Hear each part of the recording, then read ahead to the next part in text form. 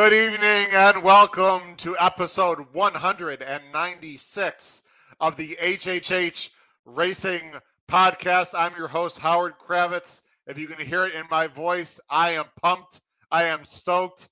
I am excited. It is Breeders' Cup time. I've been waiting a long time. I know you have as well. Pre-entries came out today, and that will be our focus for tonight's show. Thank you very much for joining us. We have a bunch of things we need to talk about. First of all, please make sure you subscribe. We want to raise those subscriptions quite a bit. Bottom right-hand corner of the screen, smash that subscribe button. We greatly appreciate it. Hit that notification bell because we have an incredible amount of content coming out on the podcast in the next 7 to 8 days. You've got to hit that notification bell so that you know when new content will be coming out. And then, of course, smash that like button as well. That'll tell YouTube it's a great show. We'd really appreciate it. You can see my name tag right, where is it? Right there. hkravitzhorse@gmail.com. And I'm going to be sending out, that's my email. My Twitter handle is on my name tag there, @hkravitz. And on Twitter, I'm going to be sending out a whole bunch of information. So make sure you follow me on Twitter. Now is a great time to do it. Also, I will be live at the Breeders' Cup next weekend with some pictures and thoughts from the paddock and everything. So please follow me on Twitter. And of course, on the bottom of the screen, there you go, hkravitzhorse@gmail.com. If you don't have a chance to watch us live these next 8 days, especially, you can, of course, we'd love for you to watch the replays on YouTube. But you also, if you're in the car or somewhere where you don't have video access, Spotify, Apple Podcasts, or Anchor is where you can listen to us. The Power Picks. If you have not bought our Power Picks, now's the time. Most people are selling Power Picks for the Breeders' Cup and spot plays. You know, I've seen $50, $75, $100, ridiculous. $4. That's it. If you subscribe to the Power Picks, it's a month-long subscription. It costs you $15.99 for the entire month. And the Breeders' Cup, both editions, will cost you a total of $4. I don't know what you're waiting for. We're going to be going through every single race on our Power Picks, detailed analysis, horizontal plays, vertical plays. All of my co-hosts will be contributing to the Power Picks for the Breeders' Cup. It's a fantastic package. Find out below the video player through Patreon how you can sign up for that. And the last thing, actually 2 quick things before I bring on our hosts. We have a fantastic website. Check it out, hhhracingpodcast.com. Last thing before I bring on my co-hosts. We have started something new here for the Breeders' Cup. We have a Breeders' Cup Pick 6 syndicate. We are financing for the Pick 6. We are collecting money to bet into the Pick 6. There's 2 Pick 6s, one Friday, one Saturday. They're dollar bets. If you are interested at all in being involved with a great group of people, viewers, fans of the HHH Racing Podcast, we are putting together loads of money to bet into the Pick 6. If you're interested at all, please email me, hkravitzhorse@gmail.com. And our co-hosts who are waiting backstage would be interested to know, as of about half an hour ago, we've already collected on day one of the Pick 6 Syndicate $3,100 into the kitty for the Pick 6. So, again, my goal is to get to $10,000. I'd love to have a $10,000 bankroll going to those Pick 6s. Again, hkravitzhorse@gmail.com, and I will send you information about our Pick 6 syndicate. All right. I want to talk about other podcasts coming up, but I'd be remiss if I did not bring in my wonderful co-hosts in order to do that. So let's bring on my co-hosts. First, coming back from Disney and from Maryland, we got Pete Visco. From the East Coast, the Saratoga Special, Paul Halloran. And my good friend from the Chicago area, the Prince, former Prince of Arlington, Kyle Roscoe. Guys, can you feel the energy and the vibe? It's Breeders' Cup time. Let's go. Yes, What's sir. up, fellas? Let's get it. Pete, how was Disney real quick?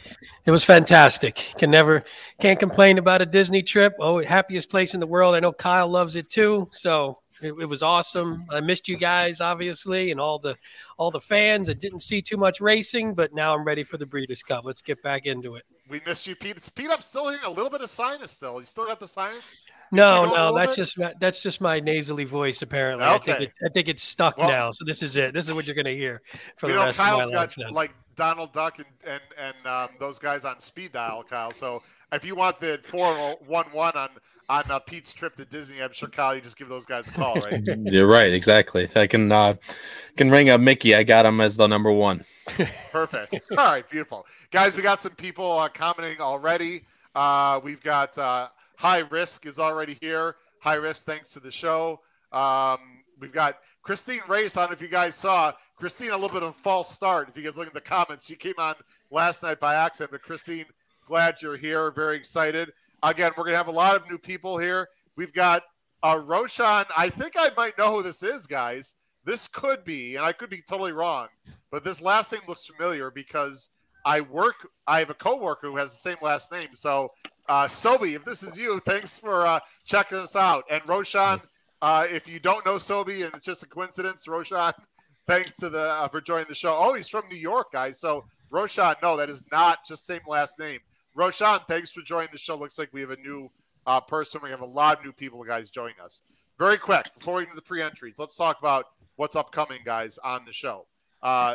We have a lot of podcasts coming up. I'm going to go full screen right here. So here's the story. A live podcast tomorrow, 5 p.m. Eastern. Guys, this is a must-watch. It's just myself, and Davey Lane is back. We're excited to have Davey Lane back, fantastic punter, handicapper from the UK, to talk all about the Euros. So that is an absolute must-watch.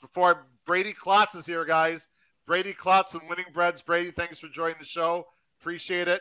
Then next Monday, we're going to start an hour earlier, guys, so we don't bump into Monday Night Football, 7 p.m. Eastern.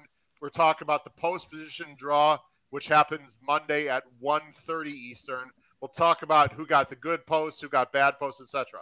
Then I'll put you guys back on screen here. Something that you guys don't know, I think not until now, my co-host. I'm doing a show Sunday night, just a taped show. It's not live, with Marshall Graham and Matt Miller previewing the BC contest. That is an absolute must-watch for people that are either playing in the BC or just interested in live money contests. Check that show. It'll be released on Monday. It is not a live show, though. Then we are live Tuesday and Wednesday night for our big blowout shows. Tuesdays are Friday BC preview with Justin Christine of In the Money Media and Trip No Pros. And then Wednesday, a great guy, Chad Schexnader. He's been on before from the Fairgrounds Racing Podcast. Will be here Wednesday to preview the Saturday shows. And of course, guys, we got to mention the Non-Breeders' Cup show, which is going to be awesome. Pete Visco is going to be taking my place and hosting the Thursday show tomorrow night, regular time, 8 p.m. Eastern, for a real nice card at Santa Anita this weekend with multiple stakes. Guys, if people need their Breeders' Cup fix and other information, the HHH Racing Podcast is absolutely the place to be, Paul, wouldn't you say? Oh, Howard, I'm ready. You know what? I've had a very busy week, and I'm trying to get through to Friday. I plan on doing very little next week, non-related to the Breeders' Cup, and that includes my quote-unquote real job. So if any clients need me next week, I'll see you on November 7th. I sort of feel the same way. All right, guys, let's jump in. I think we're jump right in. We're going to be on for approximately an hour, guys. We'll end. Matthew Chimura is here. Thanks, right. Matthew. What's going on? The weather's going to be fine. The weather looks like it's going to be fine. It's going to be warm, Kyle. Kyle, bring your sport coat and shorts. It's going to be close to 70 degrees, looks like. So, hey, Tom, I'm gonna need some Breeders' Cup hits for sure. So we better come up with some good picks to make up with that one. Yeah, Pete, or Santa Anita. Santa Anita pick 5 Saturday. Yeah, we need a good payout. Good payout. Disney's not cheap, is it, Pete? No. All right. Well, anyway, we'll get some bankroll for the Breeders' Cup. So, guys, let's get right to it. Breeders' Cup pre-entries came out today at noon Eastern. I was busy working, but during a free period, I happened to check them out, and there were a few surprises. There are definitely a few surprises, a few very interesting entries we're going to talk about. Now, for all of you that are watching or perhaps listening, not live, this is not a handicapping show tonight. Our handicapping shows, again, will be next Tuesday and Wednesday for the Friday and Saturday Breeders' Cup. We are going to mention a few things, of course, about handicapping. We have to. Because it's interesting to see where these horses have a first preference or a second preference, where they're going to go, etc. So, guys, we're going to be touching on each of the 14 races and get your quick thoughts on each one, and we'll go relatively quickly. So let's start. We're going to go in order, by the way, of the Breeders' Cup races. So the very first Breeders' Cup race, let me go ahead and bring it on right now. The first Breeders' Cup race is the Breeders' Cup Juvenile Turf Sprint on Friday. Now, guys, there is a second page for some of these pre-entries. These are the horses that are in the main body of the field, so to speak. If there are scratches, there are other horses that are not on these lists necessarily that could get in. But just to simplify matters tonight, guys, I'm not going to bring up that second page. We'll just vary it up. Pete, we're going to go with you first. The Juvenile Sprint has a bunch of Euros in it, probably more than I would say normal. The Platinum Queen is going to be a very popular horse for Richard Fahey, who won at Ascot. Any quick thoughts on what you see here? No, just from taking a quick look at the PPs too, I thought this was just an interesting race. It's pretty even. There are some good Euros, but there's some good U.S. horses. We got a Wesley Ward in a turf sprint, which is always positive. We got a pretty fast Baffert horse and Tyler's Tribe, who hasn't run on the turf yet, but is an awesome story and is going to be a cool horse. So this, I think, to start off the weekend, this is just an excellent race, and it came up pretty huge, I think. Paul, quick thoughts? You mentioned how it seems like there's more Euros than usual. I believe this is only the 6th running of this race, and the U.S. holds a slight 3-2 edge, but the Euros are out in force. Pete touched on Tyler's Tribe. Great story. I just think they're right in between. The horse needs to run short, but the short race is on turf. I would love the story, but the horse will be a complete toss for me. I know we're not supposed to handicap, but I want to give people a sneak preview of how I'm thinking. No, that's exactly what I want, Paul. And by the way, I 100% agree with you. Unbelievable story. Hate the horse in this race on Friday. Well, he's just Kyle, not bred for turf, right? Yep. Yeah, I mean, he's fast. We know that. But anyway, it's going to be a whole different ballgame for that horse on Friday. Kyle, your thoughts as you saw this list? I mean, you guys touch on all of it, just all the Euros coming over. Obviously, we're going to have to get to a lot of studying with all these Euros coming over. I mean, having just Platinum Queen and Persian Force and all these different types of horses that are group placed and group winning over in Europe, it should be a really fascinating race. And as Howard and I love, turf sprints are always great to start off the late pick 4, 6, and 5. Love it.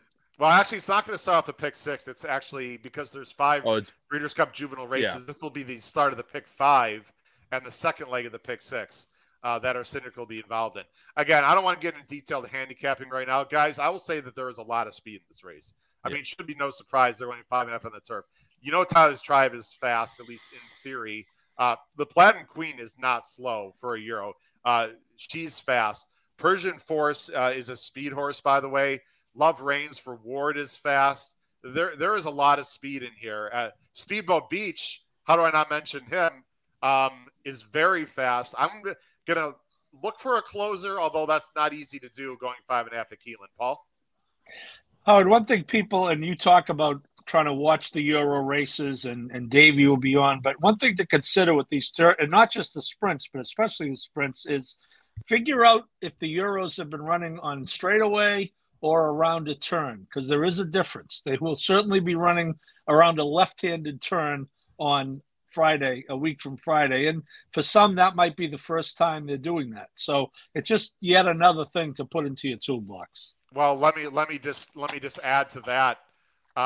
Almost all the Euros have only been on the straight, Paul. I mean, they almost never go around a bend at a short distance. For the sprint, so, yeah, for a sprint. So, I mean, almost all these Euros have been going around a bend for the first time. We'll talk about Davey. Some horses are more agile than others, but, you know, that could be a major problem. I'm just going to throw one horse out there, and then we're going to move on. Dramatized is the third horse down from the bottom is the €1 I'm really interested in. Looks a little bit slower on figs, but is a closer, and I think is progressive. So I'm going to throw that name out there. We're going to talk about a lot of these other horses later on. Guys, as we go back full screen, we got to talk about the weather just a little bit. Now, we don't know what's going to happen. It's 9 days out. I know Paul doesn't like talking, but it's going to be warmer. It's been very dry in Kentucky in general, which is great. It's been very warm.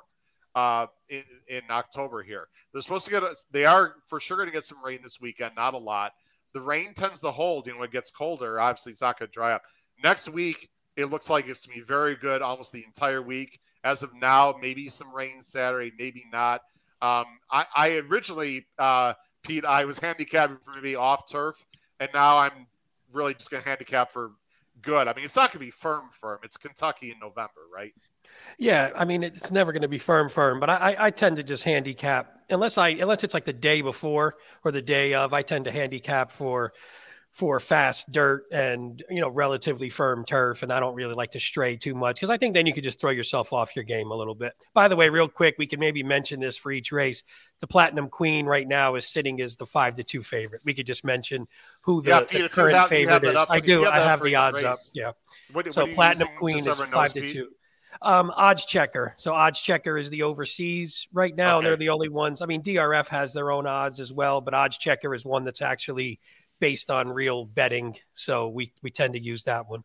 I would also recommend people go to Ladbrokes, Ladbrokes. It's one of the main betting sites in Europe. They're very good with their Euros. They have live betting also. We're not going to bring that up right now, guys. We can talk about this, tomorrow with Davey Lane. Again, if you're listening to this as a replay and you don't have a chance to watch our show, but Thursday, 5 p.m. Eastern, Davey Lane, who's an awesome handicapper from the UK, we're going to be going over in details almost every single Euro that's running. So, again, you should check that out if you have a chance for sure. All right, guys, let's go on to the next race as I sort of get things ready here on my screen. The next race we're going to talk about is the Juvenile Fillies. Let me bring that up right now. The Juvenile Fillies, this is, of course, going 2 turns on the dirt. Let me take the banner off here, guys. And Pete Visco, feel free to put any comments up. I got a lot of clicking I have to do go ahead. I got tonight. But the Juvenile Fillies there, you guys see, it's going to be a big field. I'm going to go in reverse order. Kyle, there's a bunch of horses that we've seen run in juvenile races. Your first thought? I mean, my first thought is it's kind of exactly how I thought of it going to be. Obviously, with basically all Americans in this type of race, you kind of get a really good sense of who's going to be in this race leading up to it.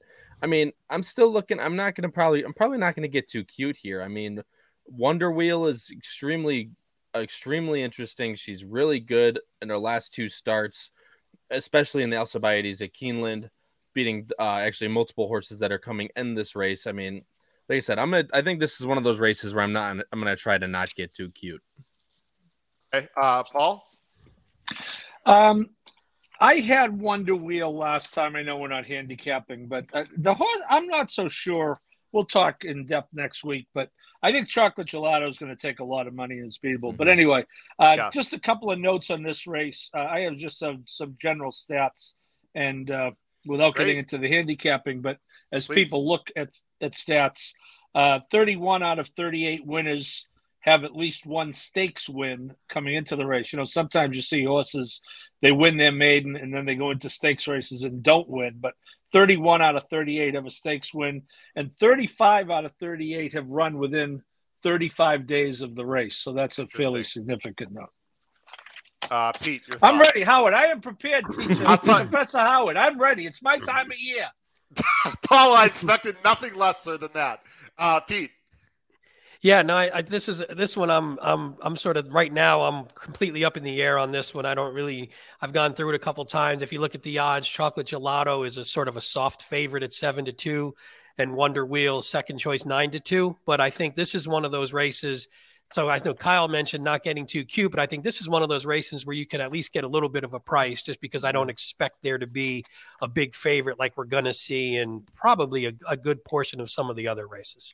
Yeah, this one we've seen this rodeo before in this particular race, guys, over the years. This one feels like it could be close to your all button or big time spread. I know it's going to be for me.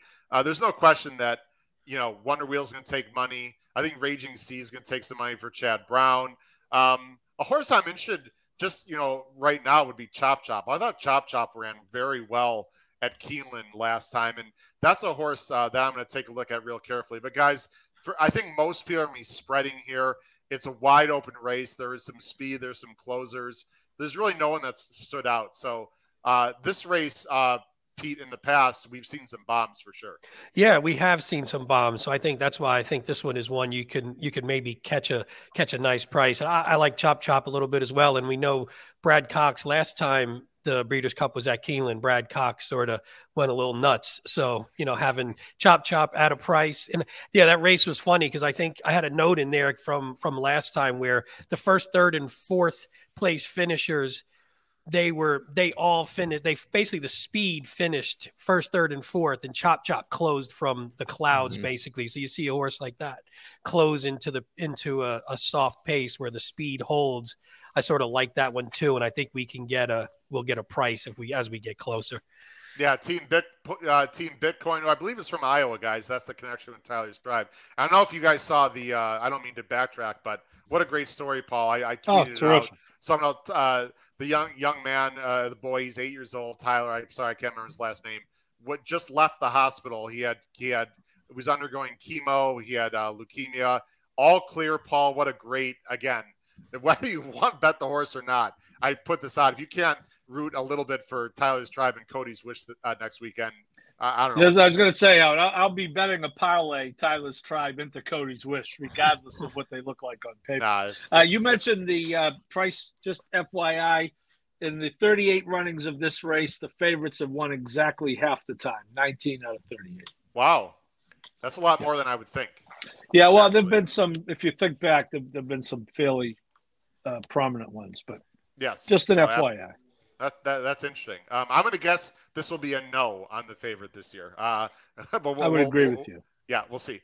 All right, guys, let's go to the next race up. The next race up is the Juvenile Fillies Turf.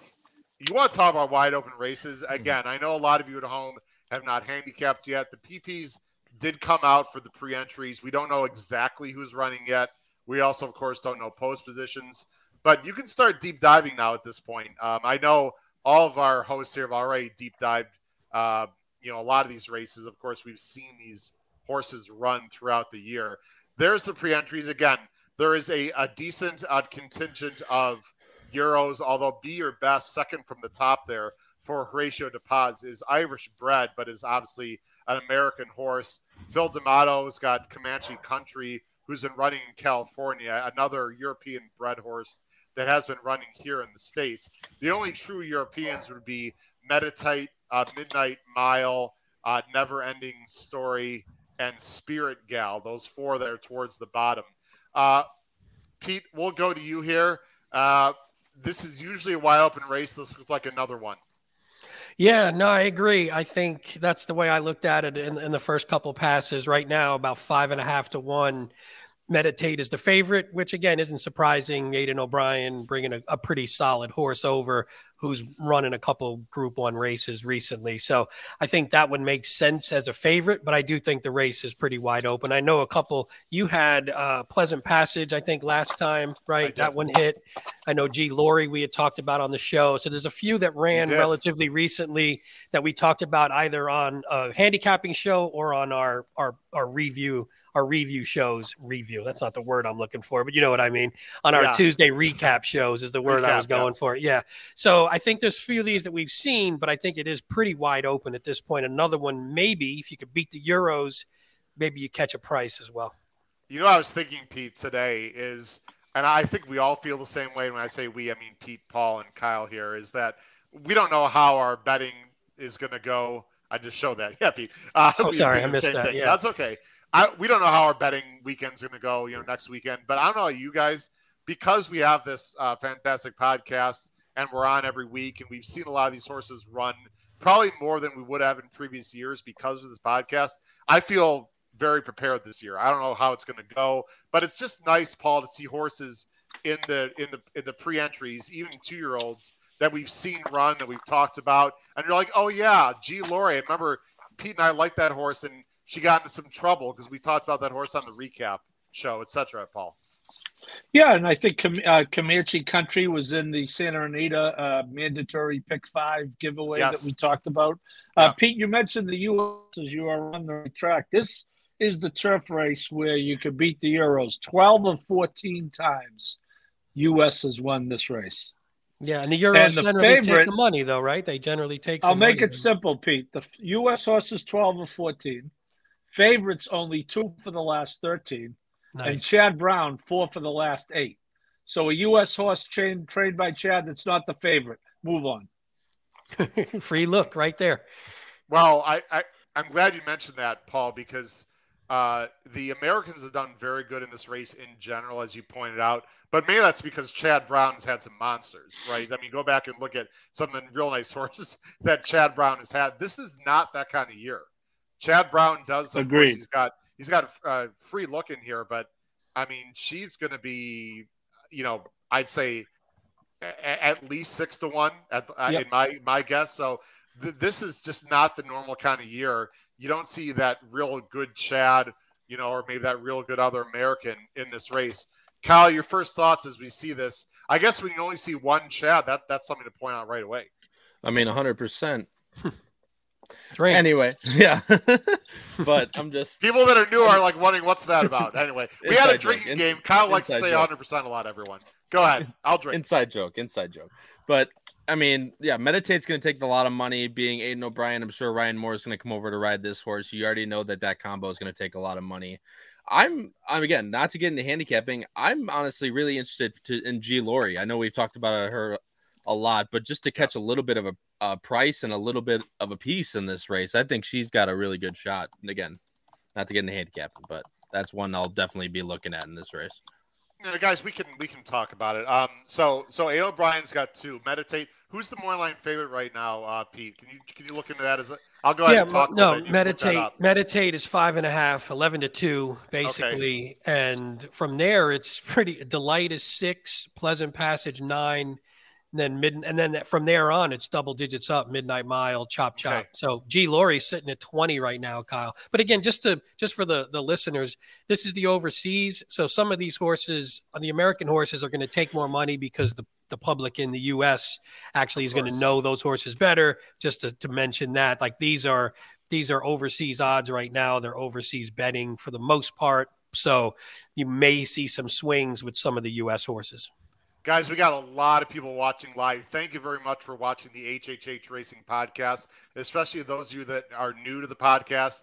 We have a lot of fantastic shows coming up in the next few days. Check us out on YouTube. Just type HHH Racing Podcast into the search bar and you can see. Guys, I have some information because I've been deep diving already into the Euros. There's a horse called Blue Rose Sen, who I thought would almost be a single in this race, who would have been the favorite coming over from Europe. But she got hurt 2 days ago, and she's obviously not running. And the reason why I mention that is for everyone at home, when you look at the PPs, if you see Blue Rose Sen, it's 3 words, in the PPs, those are live races because Blue Rose Sen was a very live horse in this race that's not running. O'Brien's got 2, Meditate and Never Ending Story. We're going to talk about both those horses with Davy Lane tomorrow. You guys already mentioned Pleasant Passage, who I believe, in my opinion, guys, is a very live American in this race. And the last thing I'm going to mention, of all the Euros, Midnight Mile, and we're going to show a replay. You guys want to talk about a replay? Midnight Mile, who looks a little bit light on figs, had a very interesting trip and ride last time to win. Do your research on Midnight Mile, one of the Euros. I think she's very interesting in this race. Pete, what's Midnight Mile right now overseas? If you could check that out. Actually, that one's sitting at 4th choice at 10-1. So that one, either they saw that, but the horse is undefeated. The figures, that's nice. But yeah, that one's taken a little bit of money. The funny thing too is though, when you get the U.S. bettors come, that the trainers obviously when they come overseas are the ones, and Richard Fahey isn't necessarily obviously not as known of a name as O'Brien, Appleby, and some of the other ones that come over. So you'll still, that price should probably hold because it's not going to take some artificial money, I guess. Well, last thing I'm going to mention, then we'll go on to the next race, guys. I mean, Charles Appleby is basically the new Aiden O'Brien. Aiden O'Brien, Paul, I don't know if you have stats. I know Aiden O'Brien is not good in the United States. We talked about him. He's never won a race at Saratoga. Aiden O'Brien used to be very good in these Breeders' Cup races. He's not nearly as good anymore. I think it would be fair to say when folks at home are handicapping these Euro races, Charles Appleby is absolutely the trainer to look out for the most based on what he's done over the last few years here in the States. Would you not agree, Paul? I agree about Appleby. I saw with my own eyes at Saratoga when he won the 2 3-year-old races, turf races. One on Saturday, one on Sunday. And as far as Aiden, I'm looking it up now, but he has not his New York results are really, really poor. Yeah. His Breeders' Cup results would be better than his New York results.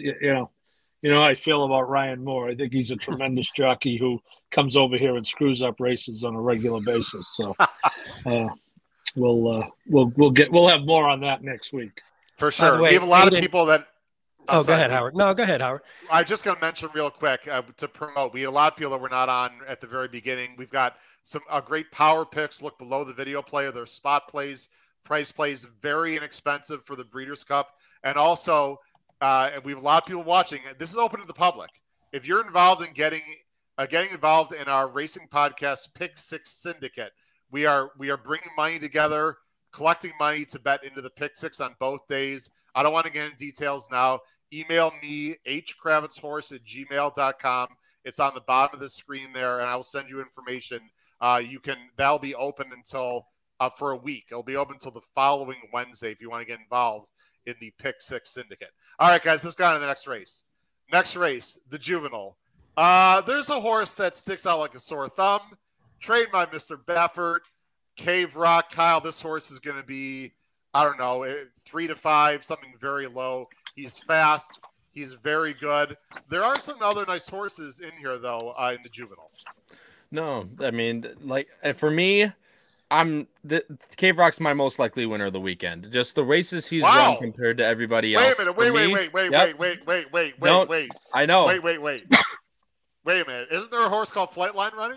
There is some people say might be the next coming of Secretariat, but I think Cave Rock is the most likely winner in this weekend. Wow. Stepping out. Okay.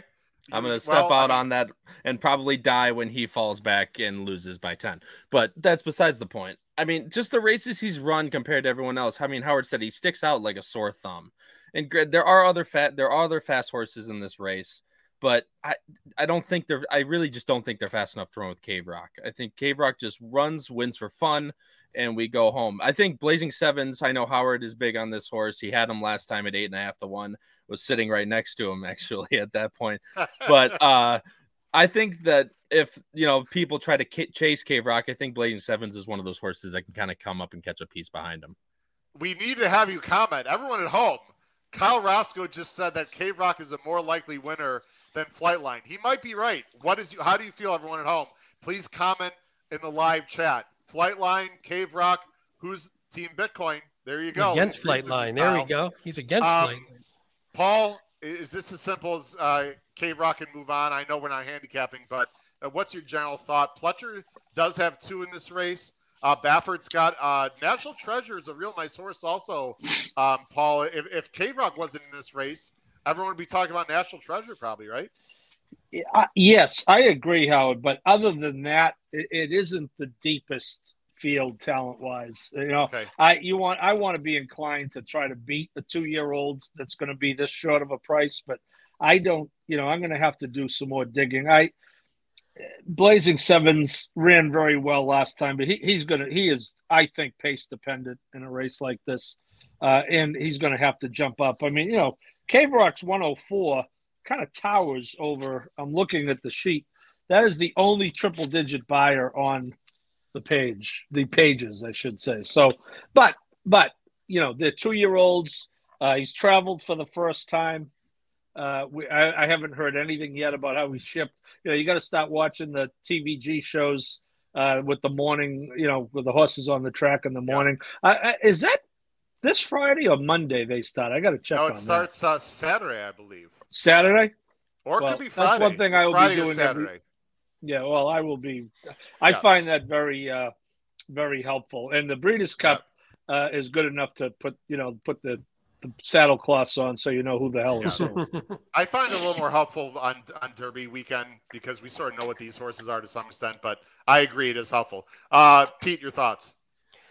Yeah, I'm not too far off from what everybody else is saying. Cave Rock looks like he looks like a pretty big standout in here. Me and you, Howard, our horse Lost Ark jumped in this race, which I wasn't sure he would. He's sitting at 25-1. So, and he looks bad on paper in the last race. So if he can get a better trip, because his trip was garbage last time. So if he can get a better trip, that would be one maybe behind Cave Rock. Because this is one, if we go to sort of agree with Kyle, this is one where you're looking at maybe a big cold exacta. So you just figure out who your second horse is, try and get a price. National Treasure, you get the both Bafferts. They ran 1-2. I always love that angle, 1-2, and he ran a nice buyer chasing Cave Rock. So if you can get a cold exacta, I'll definitely have a little something with Lost Ark just in case, because I don't want to lose money to that horse. I agree with you, Pete. And you think that's a replay we're going to be showing in the Breeders' Futurity? You bet, because Lost Ark had a trip. He could definitely get second in this race. It's going to be interesting. Blazing Sevens, just to let everyone know, are we ready for this? Has been outworking Jack Christopher in the morning. Not by a lot, but he's been working with Jack Christopher and looking equally as good in the last work, slightly outworking Jack Christopher. So again, take that, for whatever it's worth. I think this might be a cold punch exacta kind of race. I agree with you guys. And I think we're going to see a lot of people in the BCBC with some big doubles into Cave Rock and probably cold punching some exactas with Cave Rock. Sure. If Cave Rock does not get the rail or the far outside, he's going to be very tough. But guys, it's a horse race. We've seen crazier things before. And someone's going to go after him. By the way, Kyle, and as I switch, Awesome Strong, the Florida bred. Remember, we saw that horse who had ran a slow fig. But Kyle, if you remember that race, you can talk about it for a second. Awesome Strong's last race was a horrible trip, and he still won. Yeah, and I mean, you can always argue that in a race like that, it doesn't really it's not the type of horses that people like Cave Rock are facing. But I mean, yeah, if you want to watch a replay, that's another one. Again, very slow on the fig standpoint, but that horse loves being close to the lead and got out super slow, rushed up, and still ended up coming over the top to win. So, and he was like 4 wide again. I know we don't want to emphasize handicapping, but Pete, I think you brought up a good point. And Paul, we should mention a few things for people to look for going forward, because I think, the majority of the public, I don't know if you guys agree, 75% of the public is just now starting to dig really deep into the handicapping. So I think we should, point out these horses. If Awesome Strong didn't have all that trouble, he might have buyed in the 70s. He's got like an 80-some buyer, doesn't he, at some point? He does have an 80. He's got an 80, 79. He has an 80. I'm not saying he's going to win the damn thing. I'm saying at 30-1, he could be interesting, play underneath. So anyway, just wanted Blazing Sevens, Howard, first time around 2 turns for whatever it's worth. That has not been a good profile into this race. Only 3 of the last 13 winners. That is a concern. I know everyone says, well, he's gone a mile. Yeah, but going a mile 2 turns is not the same as going a mile 1 turn, as Jack Christopher would have found out if he had gone in the mile, but now he's going where he should be, in my opinion anyway. We'll talk about that later. All right, guys. Last race on Friday. This is the juvenile turf. Again, you see not a lot of Euros here. You got 3 Euros. You have Cairo and Victoria Road for Aidan O'Brien. And then the favorite, and I'm sure Pete could mention this because I would be shocked if Silver Knot is not, no pun intended, the favorite right now overseas for Charles Appleby. The American horses, they don't do a lot for me, guys. I would be a bit surprised if an American wins this race. Pete, your initial thoughts? Yeah, so like you mentioned, Silver Knot is currently 7-4 in the line, but that's also including a 2-1 Platinum Queen who's not actually in the race. So it's probably going to even be more pronounced by the time they go. But I agree with you. It's hard. This, I think, and Paul, I don't know if you'll have the stats, but I assume this is one where the Euros are pretty successful. 9-6. 9-6. Oh, so it's not too bad. I mean, I actually do think there's a few that I liked coming out of their last race. And so I really like Paxa Wallop. So again, I haven't really dug in to know Silver Knot enough to know if I would really just look at him as maybe, a single type of horse or something in this race. But I know Paxa Wallop was a horse that I like the way that horse is run. I watched the replays last time. I think on our recap show, that was one that we were going to look at. I'm not sure if we talked about it, but I like that horse. So I think this one, it might be a little top heavy though in this race. So it might not be one where you're looking for a big price on top. everyone watching, we're going to go definitely longer than 9:00 p.m. Of course, please stay with us. We have a lot of races to talk about, and So the four of us need have to nowhere to sleep? go. Do people need to sleep 9 days before the Breeders' Cup? No, You don't need no, to sleep. absolutely not. We're on no time constraint. Paul, Yes. your thoughts? Aiden O'Brien, 4 wins in this race. Charlie Appleby, 3. John Gosden, 2. For whatever that's worth. And Aiden does have 13 Breeders' Cup winners, Howard. I wasn't able to figure out how many starters, but he does have 13 winners. Again, I think this. And lastly, without getting into individual horses, Pete, another good price race. Favorites only 3 of the last 15.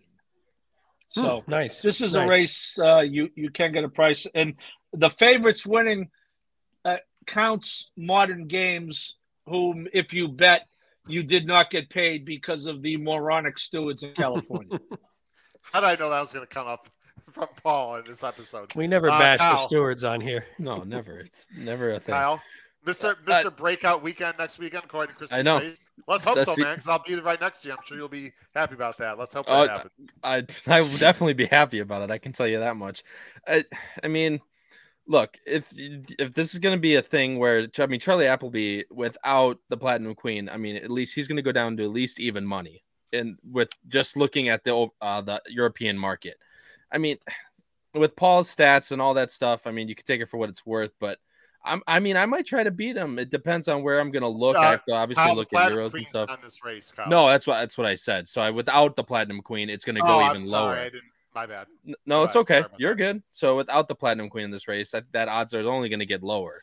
So, I mean, shop around, see what you can find in this race. But again, I'm always a guy for opinions. If you think Silvernot's a lock in this race, maybe it is another ice cold exact to play. But I'd say shop around in this race.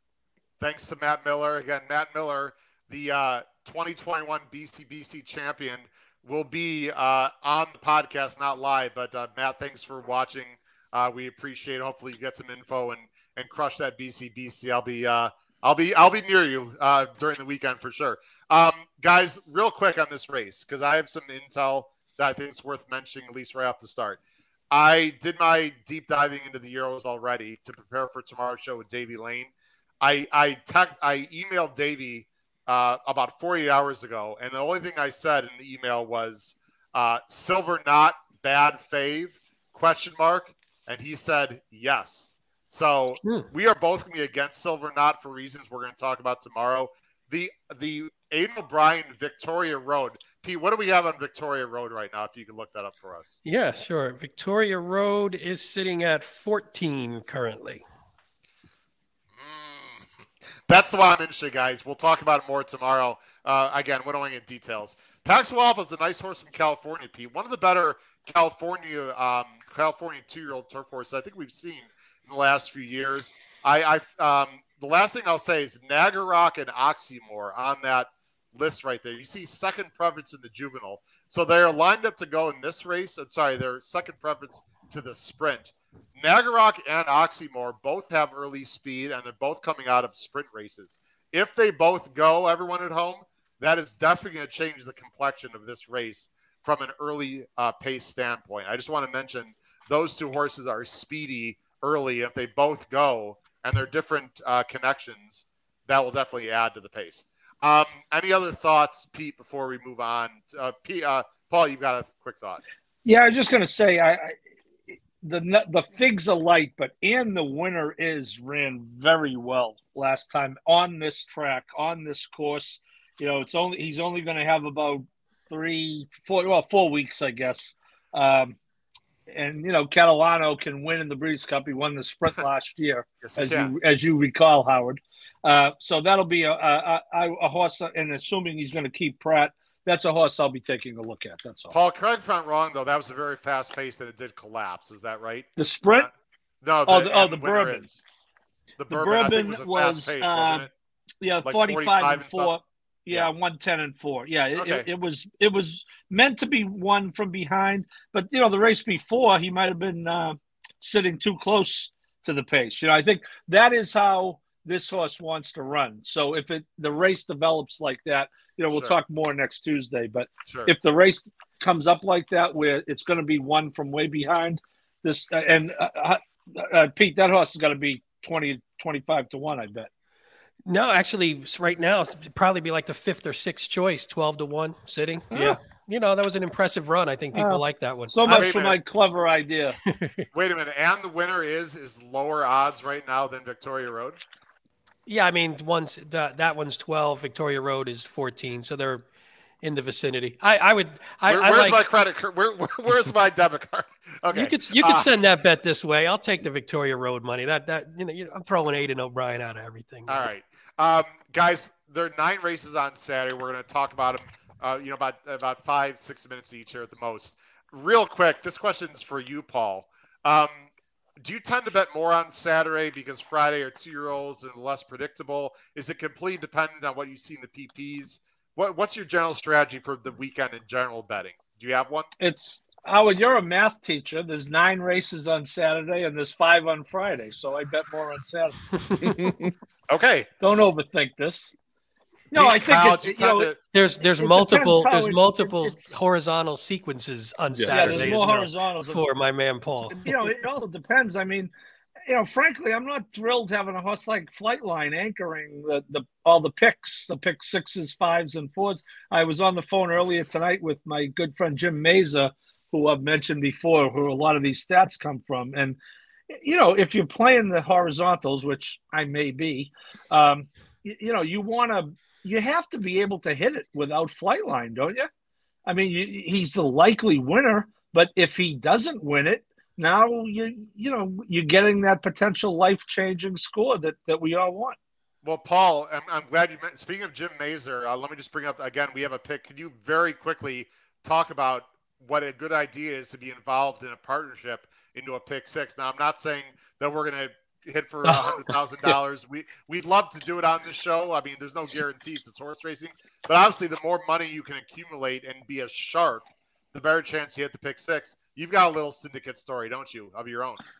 Yeah. So in 2016, the arrogant California Chrome year, we were at Mohegan Sun with Jim Mazur's Progressive Handicapping Group, and the only reason we played the pick 6, to be honest with you, is it carried over on Friday, even with Beholder winning in one of the greatest Breeders' Cup races of all time. Remember, the Distaff, that's when the Distaff was the anchor race on Friday. So we went to Jim and said, we got to take a shot in the pick 6. It's a $2 play. But long story short, about a half dozen of us stayed up on the whatever floor outside the elevator on the 11th floor with a bottle of Bailey's and put the play together and came up with a $6,400 ticket for $2, which would be a $3,200 ticket now.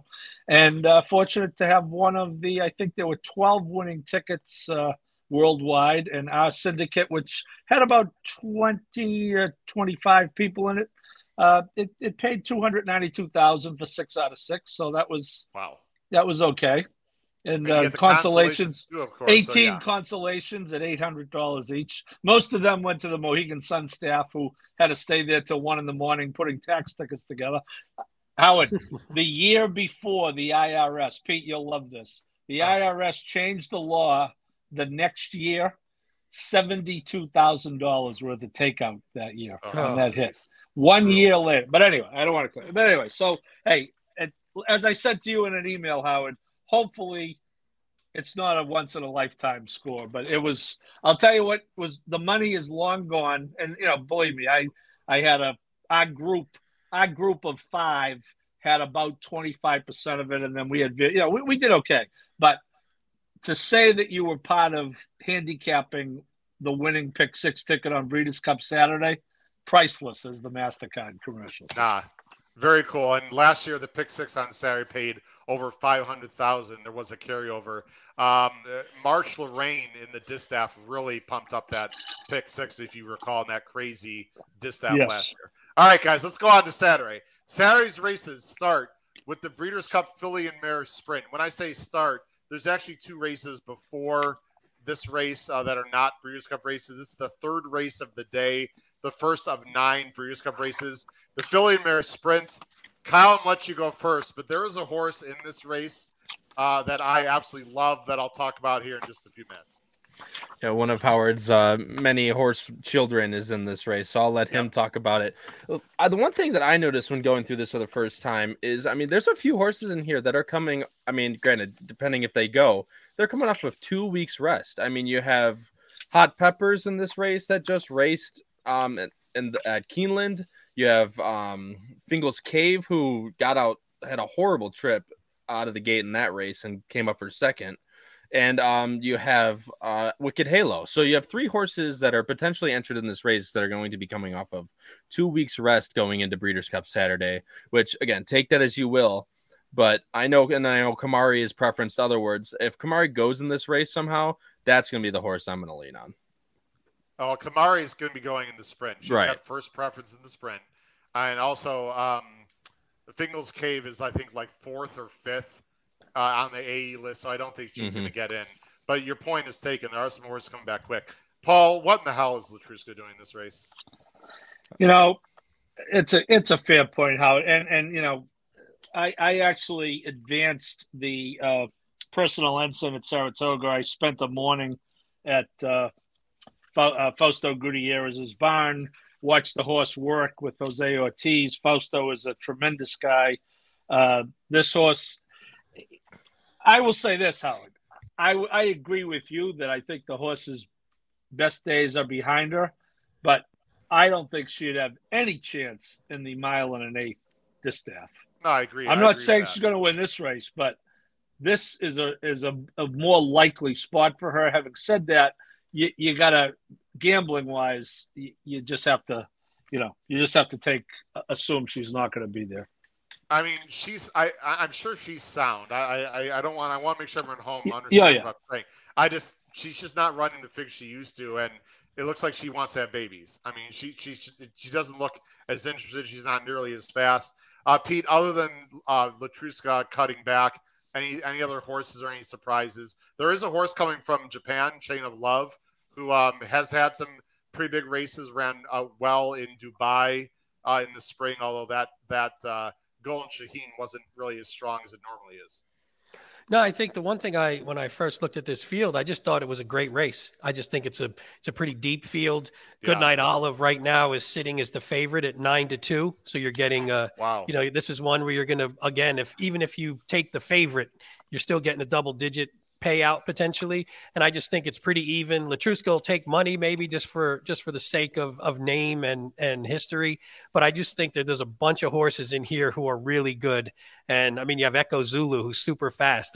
Somebody mentioned, Matthew Chamor mentioned there's a lot of speed signed on. I mean, just looking at the time form early pace ratings, there's tons. I mean, it's a filly and mare sprint, so there's going to be some speed, but I think they're going to be cooking up front.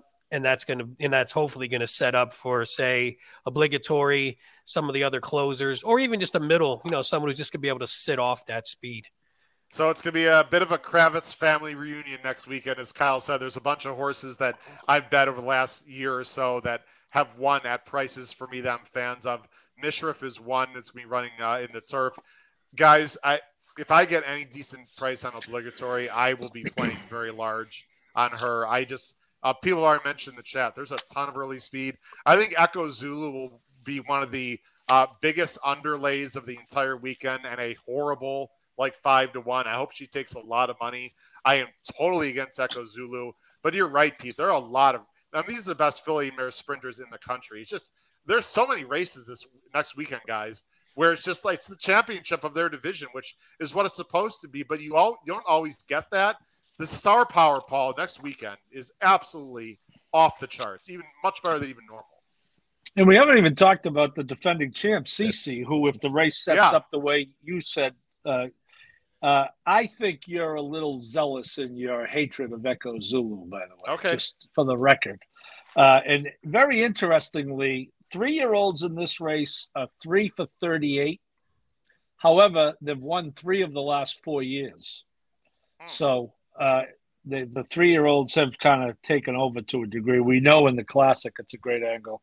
And one other thing, when we get to next Monday, and I have no idea, typically, a post position in a sprint, depending on the size of the field. But the first 3 post positions, 1, 2, and 3, in the history of this race only have 2 wins combined. Wow. That's Well, awesome. I think Bar of To Gold know. was like the 11 when she upset. I believe Bar of Gold had like a wide And outside who won post. this race? Who won this race twice? Groupie Ruby doll. Dow was a Who? great horse. You definitely want to Twice? be if you're a speed horse. If you like Echo Zulu, for example, you want to be drawn to the outside. You do not want to Correct. be stuck on the inside. Yeah. For sure. I think if you're a closer, it probably doesn't matter as much. But I agree. Yep. that's going to be a great race. It's probably the most competitive race, Pete, of the weekend. Can we say? From an I think odds it's up standpoint? there. Yeah, no, I think it's up there from an odds standpoint. I do think Yeah. in some years we've had standouts. We've had like that standout speed horse, like we had Gamine a couple years ago. We've had some where the horse just goes and runs away with it. But I think this one, there's enough speed where that's not going to happen unless they let someone go. But that usually doesn't happen in the Breeders' Cup. And I just think there's not a superstar, at least from what we've seen so far. So, Yeah. and it's a big field. Sometimes, and I haven't looked at it, so hopefully this isn't the wrong statement, but I always feel like this race doesn't come up that deep in terms of the number of entries. And now we have a nice, pretty big field, bunch of speed, good closers. I think this is going to be one of the more interesting ones of the weekend, which is funny because it doesn't have like the name horse aside from Latruska, who's probably in a race he shouldn't be in. Yeah. All right. Next race, guys. You want to talk about superstar power? Let's go to the Breeders' Cup Turf Sprint. There's really two superstars. Just one, as an American bettor and handicapper, people might not be overly familiar with, but there is a Euro coming in, guys, that is a serious threat, at least in my opinion, to Golden Pals. We see the field right there. Pete, we're going to start with you in this race. I mean, obviously, Golden Pal, what are you going to say? I mean, Wesley Ward has said this is the best horse he's ever trained. He's going to be the favorite. I'm not sure how low. He just breaks incredibly fast. I guess the real question is, are the Euros going to be fast enough to go with him is really the main question.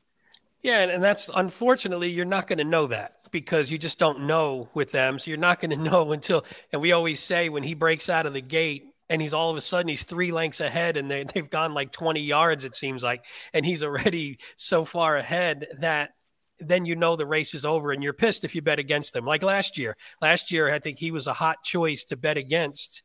And as soon as he broke from the gate, you're like, I might as well rip that ticket up because he's just going to run around the track. I do think this field came up good. And any other year, I think it would be really competitive. And if Golden Pal gets some heat or doesn't break, then I think this is a pretty fun race. Again, I don't know enough about Highfield Princess in terms of whether coming here is the break going to be enough to keep up with a horse like Golden Pal. Paul, do you think there's a better chance if Golden Pal loses, let's just say, do you think it's going to be because Golden Pal doesn't break well enough for some reason, or because there's just something that just goes after him early? Probably A. I think as Kyle mentioned, I think on a clear lead would be tough. And that's one of the issues with the Euros. You know, the Euros who tend to dominate the turf races don't dominate this one. 1 for 16. Okay. And one of the reasons is, you know, the style over there, even in turf sprints, you know, it's not this hell-bent get to the lead no matter what. So in a race like this, you know, you get 5 lengths back on the turn and there's going to be traffic because there's a full field of 14, right? You know, you're going to need some luck. I believe this is the most competitive race. You asked about the Philly and Mare Sprint. I think this is the toughest race of the weekend with that crew you have in the stream. I think. Really? Yep. So you've been a bit. I'm not. You've been negative to Golden Pal for a while. Fair to say. So I want to point that out, Paul, because if Golden Pal loses, you should take some credit. You've been saying for actually last like 2 months, you're a bit against this horse.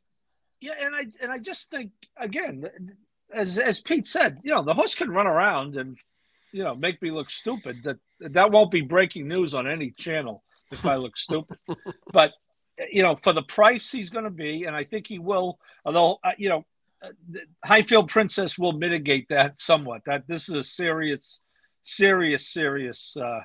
filly. This Highfield Philly Colt. No, Philly. Philly, you're right. Yeah, Philly right. running against the boys. Kyle, we're going to talk about this. We're going to talk about this with Davey Lane. There's a horse he really likes in this race, and we haven't even mentioned this horse's name yet. And I don't want to. He'll tout tomorrow. It's a Euro though. What's your thought here, Kyle?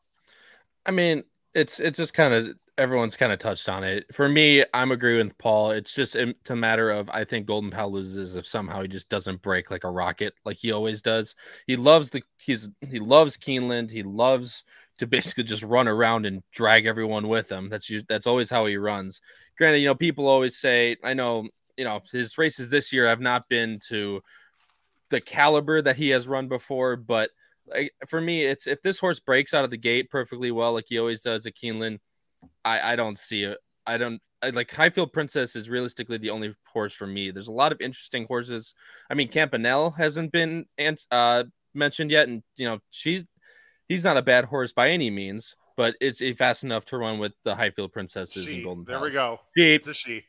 That's another. Oh, they're mixing them up now. Yeah. That's not fair. Guys, I'll just real quick. Naval Crown's got speed for Appleby on the bottom of the screen there. Mm-hmm. Naval Crown's fast early. Maybe not Golden Pal fast, but fast. Like if you watch these replays, Creative Force is a fast horse.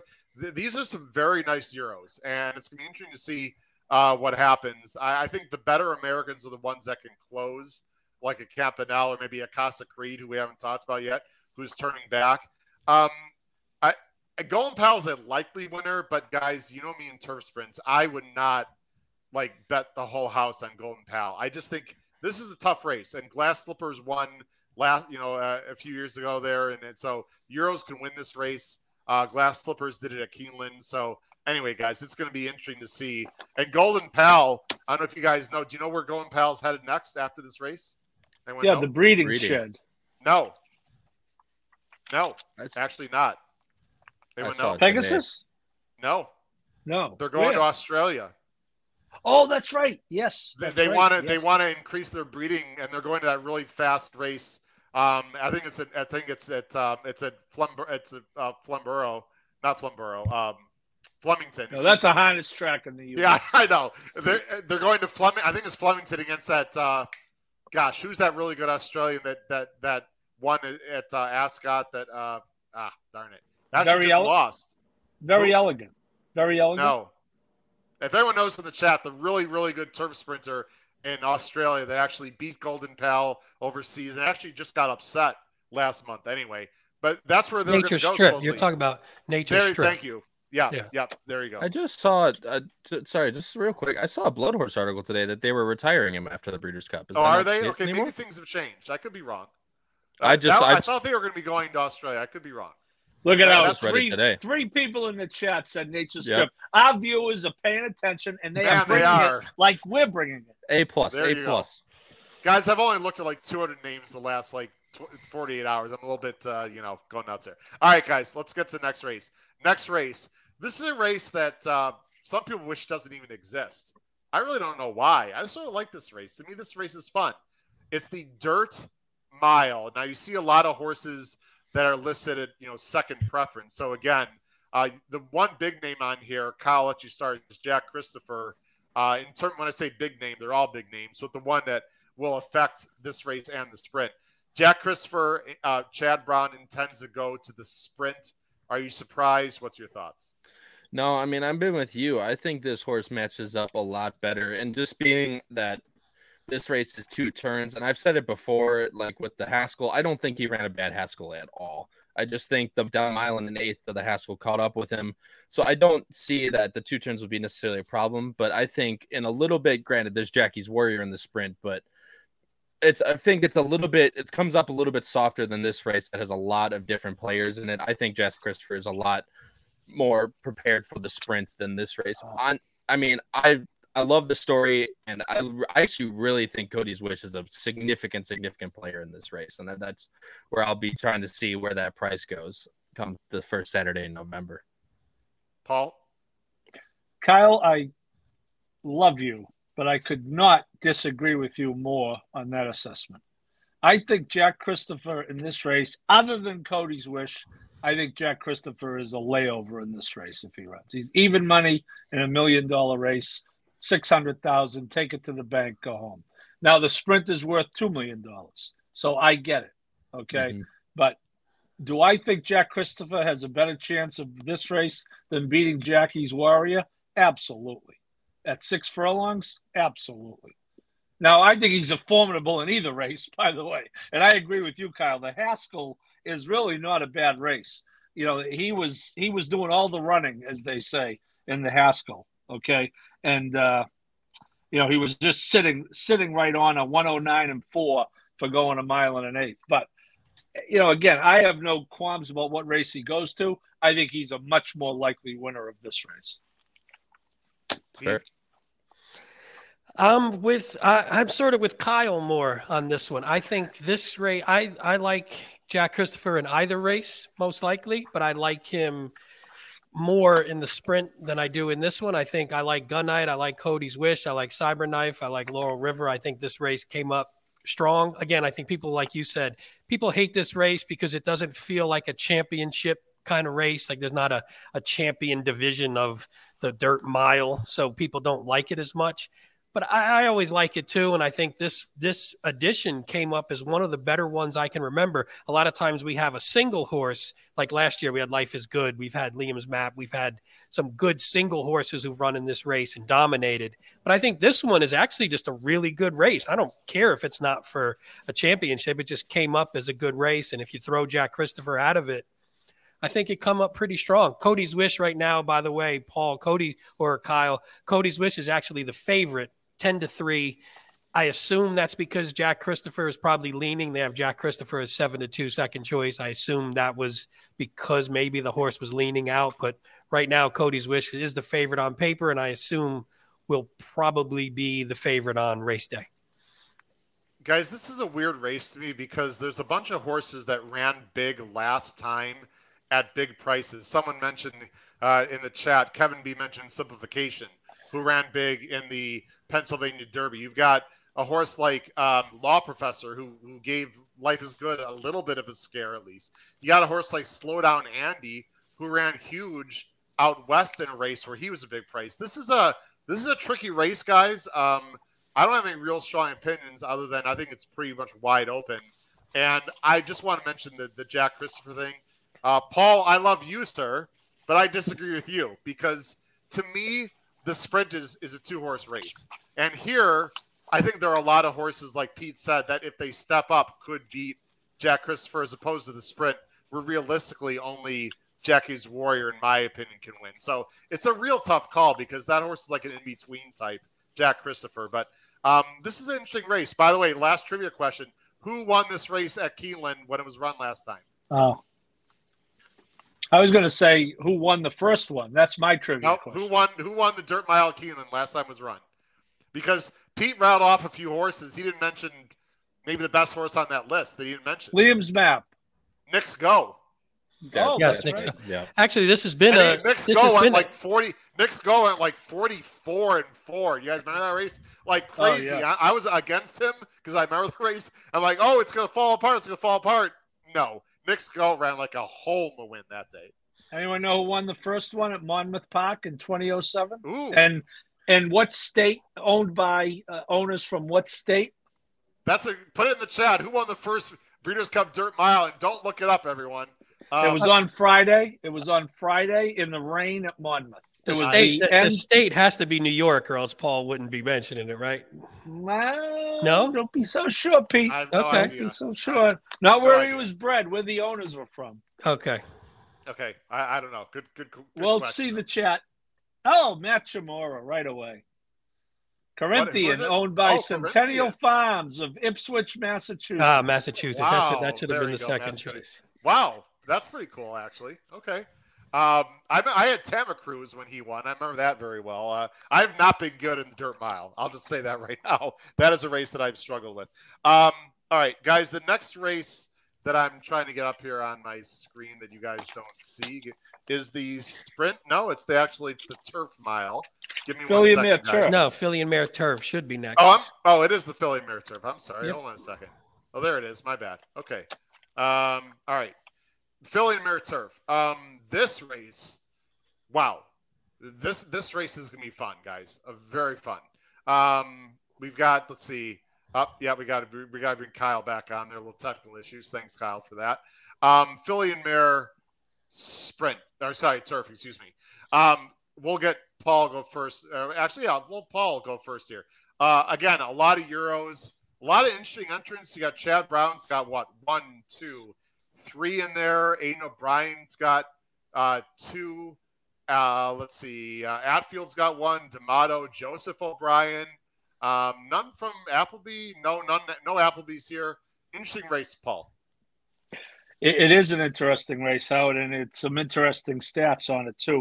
One thing I will look at, and I'll see if he's in above the curve, isn't 3-year-olds have fared very poorly. The U.S. 3-year-olds are 0 for 32, and the Euro 3-year-olds are 6 for 50. So it's a race not for 3-year-olds, at least on paper. But Chad Brown has won 4 of the last 9. Howard, I think there's a misprint on the bottom of the screen right now. It says that the blog that costs $16 costs it's still $16 with all the Breeders' Cup stuff. That's got to be a mistake. No, it is $16. No, who the hell's running this business? The minute anyone subscribes to the Power Picks, it's 30 days. You get a full month, including, of course, the Breeders' Cup 2 editions, and 16 divided by 4. My math skills are, that's $4. It's $4 for all the info we're going to give them. If there was a board of directors, Howard, you'd be fired. This is why we don't get a raise, Paul. I'm a generous. I'm a generous guy. All right. Listen. We got to take care of the people out there, Paul. We're taking names and numbers of people who don't subscribe, and we're coming to your house. Wow. Anyway, Euros are tough. As I said, not the 3-year-olds, but 10 out of 25. And Chad has won the last 4 of the last 9. It's interesting. We'll talk about individual horses next Wednesday, Howard, but it seems like the buzz horse is in Italian, who people were trying to beat the last 2 times and did not. There you go, Team Bitcoin. Did not fare that well in trying to beat her. I think the wild card horse here is Moira, right? The horse who had the really tough trip at Woodbine last time. Interesting. Pete?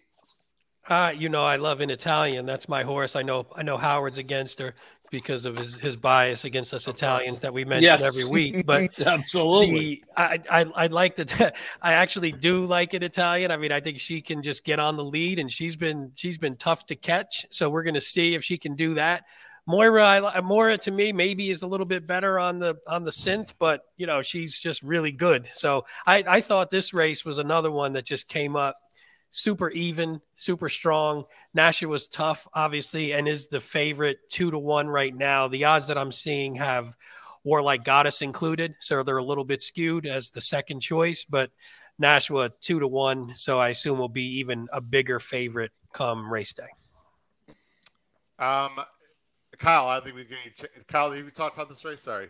No, you're good. And like I said, I've been with Howard. I'm Italian. I don't have a bias, but I have been against her twice now, and she's destroyed my heart every single time. I mean, she's very talented. She's getting hot at the right time. Nash was the Euro that's getting all the talk. And we're failing to talk about. Rougier had a really, really nice race last time at Woodbine, and she's going to take a lot of money. So wherever you land on that. That can definitely be a point to take. I got thrown off, guys, because actually, just to let everyone know, this race is actually before the dirt mile. That's what sort of screwed me up. So just let everyone know on Saturday, this race actually is before the dirt mile. It's not a big deal. We'll talk about it next week. But anyway. That's not what I'm seeing, by the way. No? In the PPs, the 5th race is the dirt mile. The 6th is the Philly Mare Turf.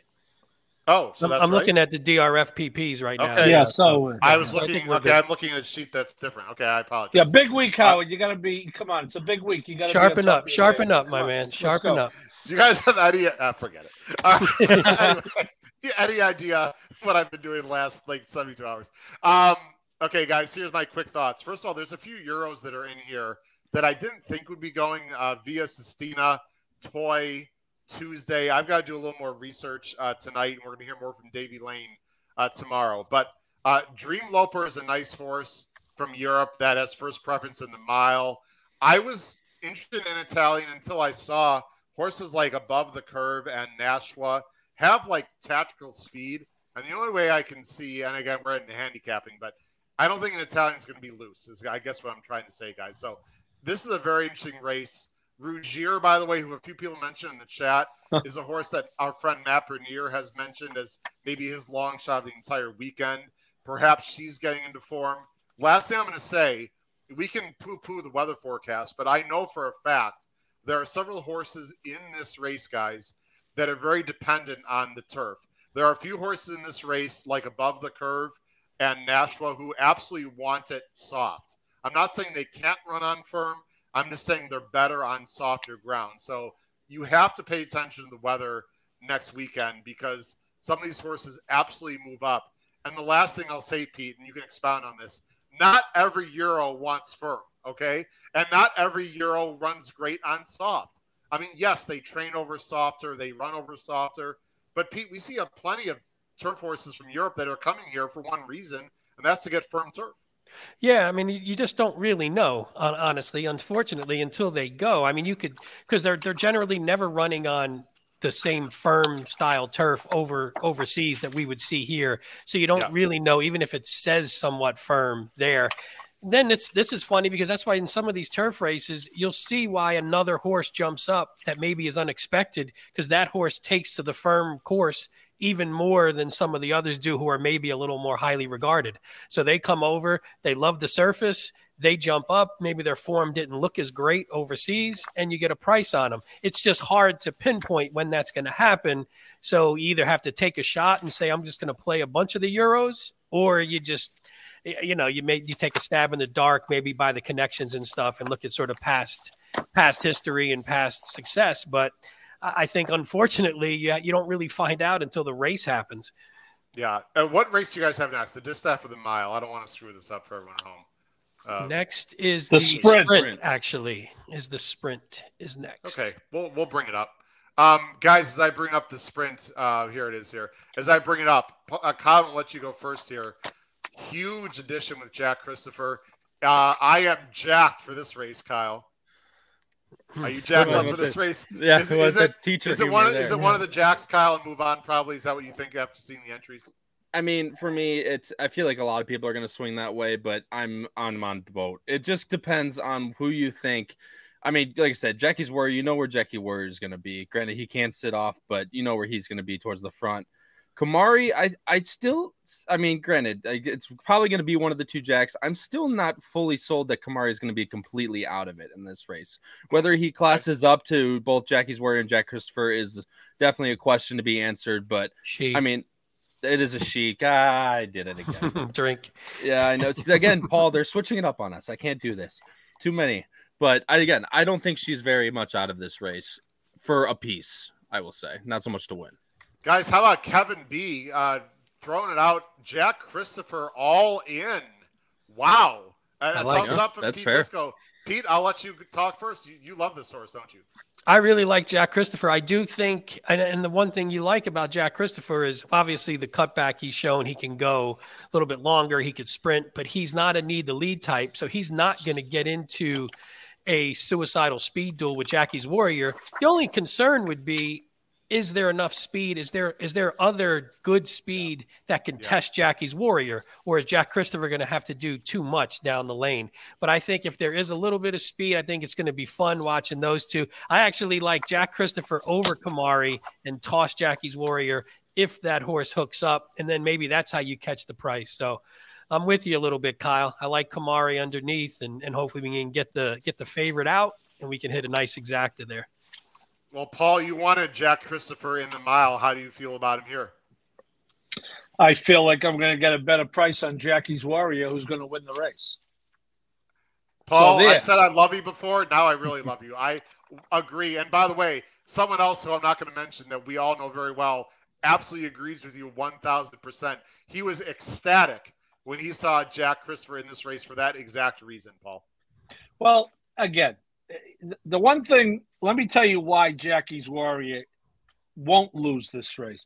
Do not think that because he, not she, he got run by in the stretch at Saratoga last time that he's going to lose this race.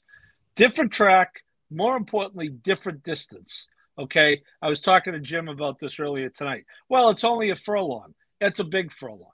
Okay. It's 16% of whatever, Howard. You do the math, Howard. You got Wait to a do minute, is the some furlong teaching. at Keelan longer than the furlong at Saratoga? You got to do some teaching this week, Howard. So do the math on that. Wow. Okay. And Pipeline is in this race with a preference, I believe, for this. No, Pipeline has first preference in the dirt mile. Yeah. Okay. Pipeline is the horse who really pressured Jackie's Warrior last time. Yeah. Jackie's Warrior ran almost a career best buyer in that defeat last time. Cody's Wish is the favorite in that other race. So I see no problem. Now, look I'm not here to talk against Jack Christopher. It'd be interesting to see who the favorite's going to be in the race because the favorite's only 3 out of the last 21 in this race. And I guess it'll be Jackie's Warrior, but I don't know what you guys think. I mean, Jack Christopher's going to take a lot of money, isn't he? No. Yeah. Jackie's Warrior will be 4-5, Jack Christopher 2-1. That's my prediction. Jackie's Warrior has to be the favorite in this race. Yeah. Guys, we talked about this race actually for a while. The sprinters this year are just not good. Let's just call it like it is. This is a weak division. It's cool to see Obesos, my buddy from last year in the race, who's actually turned into a decent sprinter. Excuse me. And also Loha West, who I didn't think would actually make the race. Last year's BC champ is here. But guys, this is just a weak race. Not a lot of early speed. To me, the only way Jackie's Warrior loses is 2 reasons. 1, if he gets the rail, that would not be good. And 2, if he just doesn't break well. If he breaks well and has a post outside of the 3-hole, I think he's 3-5 to win this race. I like Jack Christopher. I just think Jackie's Warrior is much better. Final thoughts, Pete? Well, I disagree.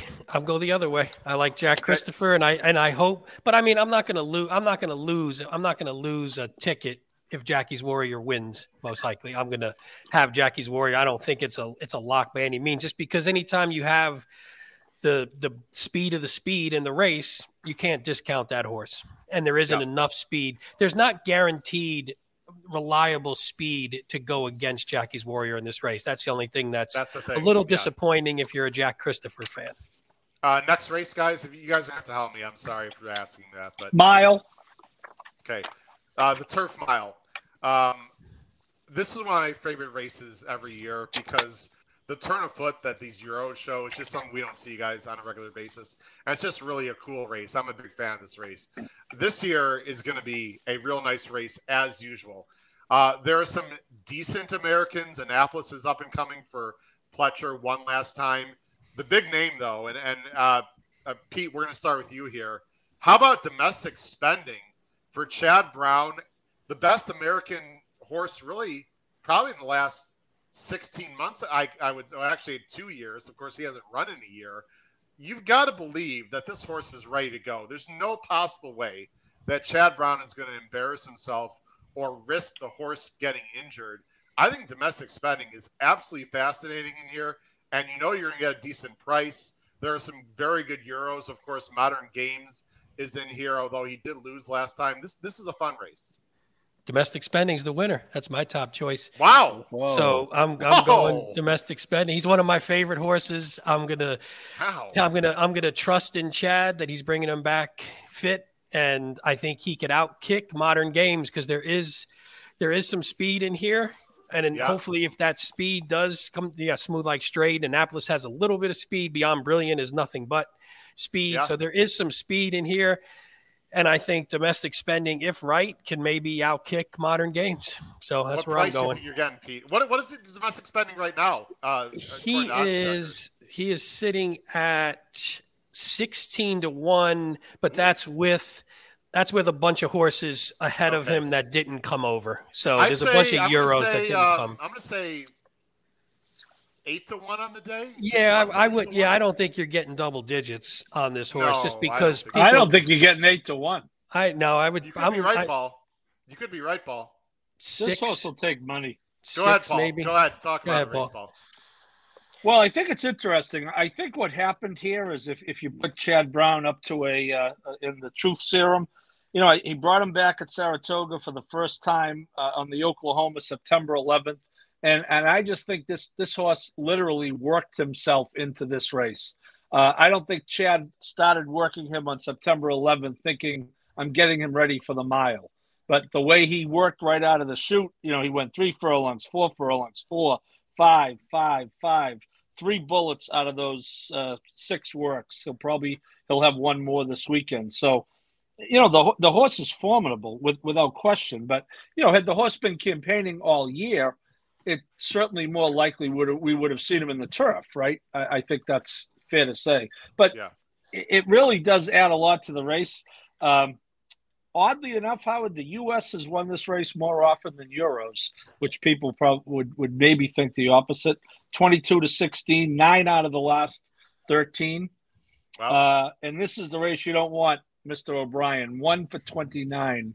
And I don't even know who he has, if he has anyone. He's got Orb Australia again. Yeah, well, right. So, I think domestic spending adds a lot of intrigue. I mean, I'm inclined to try to beat him. I kind of think he's going to take more money than you guys think, but we'll find out. Kyle, real quick, your thoughts? I think that's completely fair. I mean, you got the big name, I believe, who's probably the favorite in the Euro markets is Kinross, I would assume, right, Pete? Yeah, the Kinross is 3-1 right now, but that's 3-1 in modern games are 3, so they're co-favorites. Okay. But again, there's also they could be lower because the next 3 are all 2 of the next 3 aren't in the race, so the odds are a little bit skewed. I mean, I think Kinross is just the top year. He's the one that's going to get a lot of buzz coming off 2 back-to-back Group 1 wins over in France and Ascot. I mean, like I said, I love domestic spending, and he'll probably be an underneath play. I'm not sure he's going to be fit. I mean, granted, he's like working really well. I don't know if he's going to be a win play for me. I think I'm definitely going to play him underneath just because of how good he was. I mean, Howard and I watched him race, losing the 2 Emmys, which that's a story for a different day. But you had to bring that up, man. I know. What a joke that race was. That cost me the cross-country pick 5. I thought I had it locked up. I actually remember that, Pete. I had it locked up, I thought. Guys, I'm going to move things along a little bit. The QE2 is a race that we're going to talk about tomorrow with Davey Lane, and we'll talk about next week. That was run, about a few weeks ago when Jadumi went to the lead, who's in actually not in this race. Excuse me, Jadumi's not in this race. He was on the lead.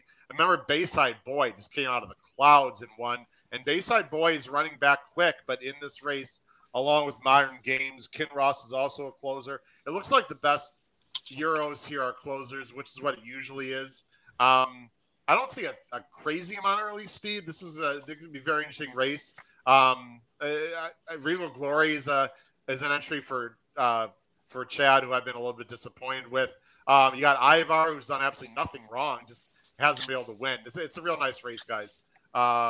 It's going to be interesting to see. I think it's going to be a spread.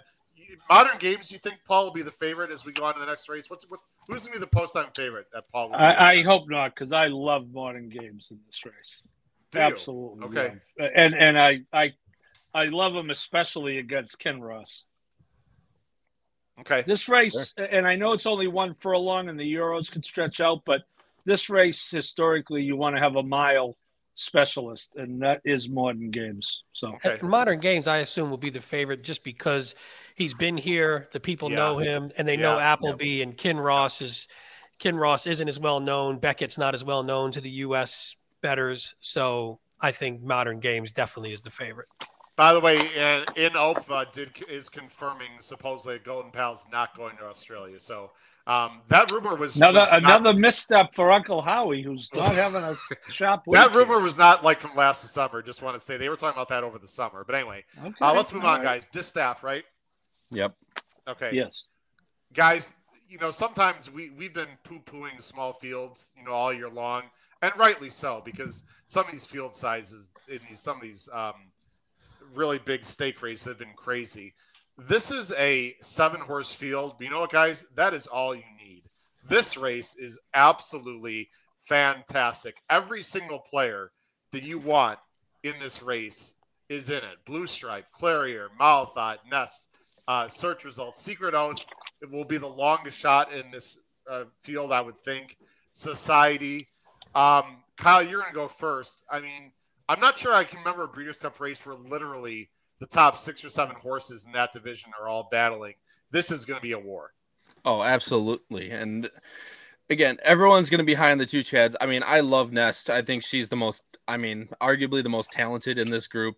That's probably who I'll ride through. But I mean, everyone's talking about Maltha. I mean, if Clarier runs back to what she ran during the summer, how is she not a player in this race? I mean, people are going to give her 5-6 to 1. I mean, that's Pete's boy. Don't let you or girl. Excuse me, girl. Sorry, go ahead, Kyle. No, I mean, I love Clarier to catch a piece in this race, especially at the price she's going to be, as opposed to Malathot. I mean, they run the same style, and Clarier and Malathot. I mean, Clarier's beat her twice in the past. I mean, at the price, it looks pretty nice to me. Is her tongue healed, Pete? What have you heard? That's the hope. Well, she's texting Clarier. How is she feeling? She's feeling good. So she had a beautiful work tube. I mean, that 59-4 work tube back is showing that she's back, and hopefully, I mean, maybe the best thing that happened was throwing in that clunker if you're a bettor of Clarier, because now you're going to get a price, because she would have been lower than Malathot if she ran well there. Yeah, Blue Stripe worked monster work today. So, and that's a pretty solid horse too. I just think this race is great, and I think Society's the sleeper, because Society is the one that could get away from this field a little bit. So I'd like that one. I've not heard that from Jim, by the way. I've not heard that. I'm not saying Jim is incorrect. Have you ever heard that? I think Malathot in the recent worked her, and has done that, I think, relatively consistently from what I understand when they work together. So, but maybe Nest is one of those ones who puts it together when the lights are on. So I agree with you. I think this race is phenomenal. I don't know what else you could ask for. Paul? I think Nest is a highly winner. I loved Malathot the last 2 times, actually, including when she beat her. Pete, only because you're a stat guy, Pete, I'm going to give you this. And I'm very against Secret Oath, but I know I won't be alone in that.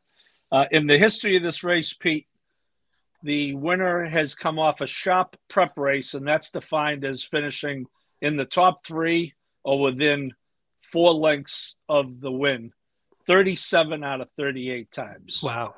So historically, you do not want to come off a clunker. For whatever it's worth. I know you're a stat guy. No, I mean that's worthwhile, because but again, you always have to figure too that they're generally not coming off clunkers, the top ones, and correct. Clarier's was just a weird circumstance. Yeah. So it's almost like that was almost like a non-race, but I mean, she was also very in the comment she was a bad actress around the gate. Well, that's where she bit her tongue, apparently, when she hit her head on the gate. And so if that was all true, and again, you never know what affected the horse, but that race, remember we watched, did we watch that one live, Howard? I can't remember. I think we did. Yeah, right? I was there. I was really live. Well, no, actually that was when we were at the OTB event at Hawthorne. That was Travers Bay.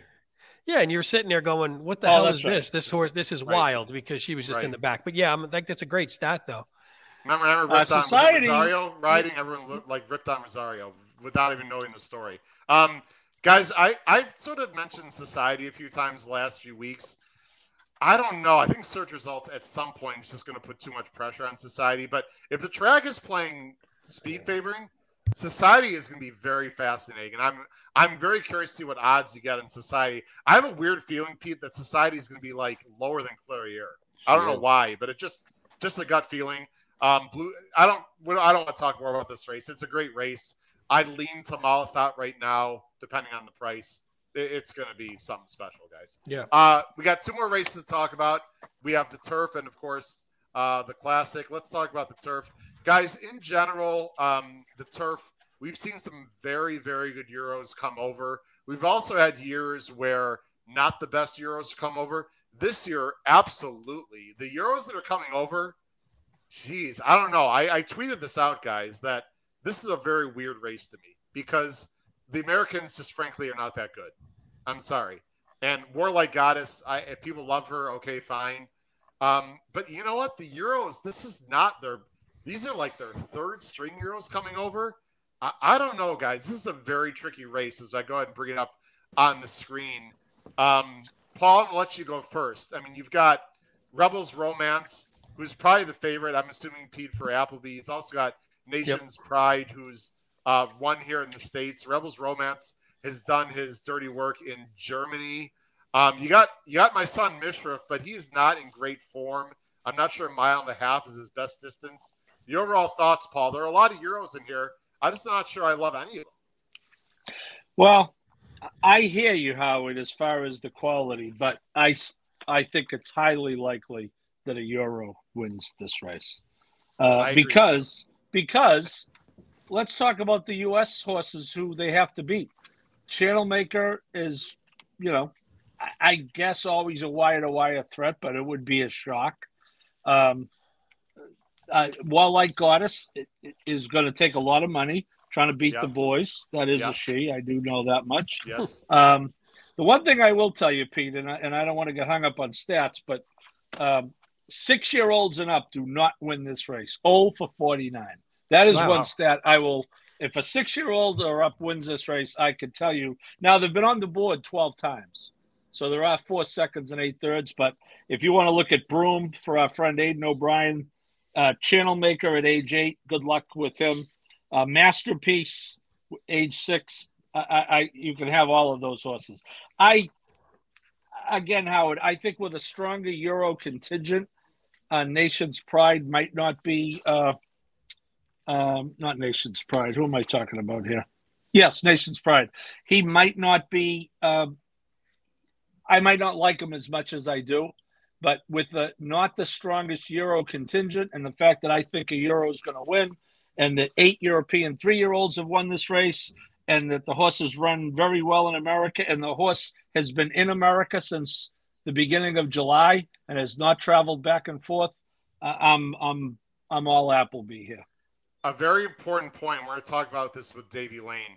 You got to see who's booked or who's riding which horse because William Buick, I'm sure, is coming over. He's first call for Appleby. I'm very interested to see if he's going to be on Rebels Romance or Nation's Pride.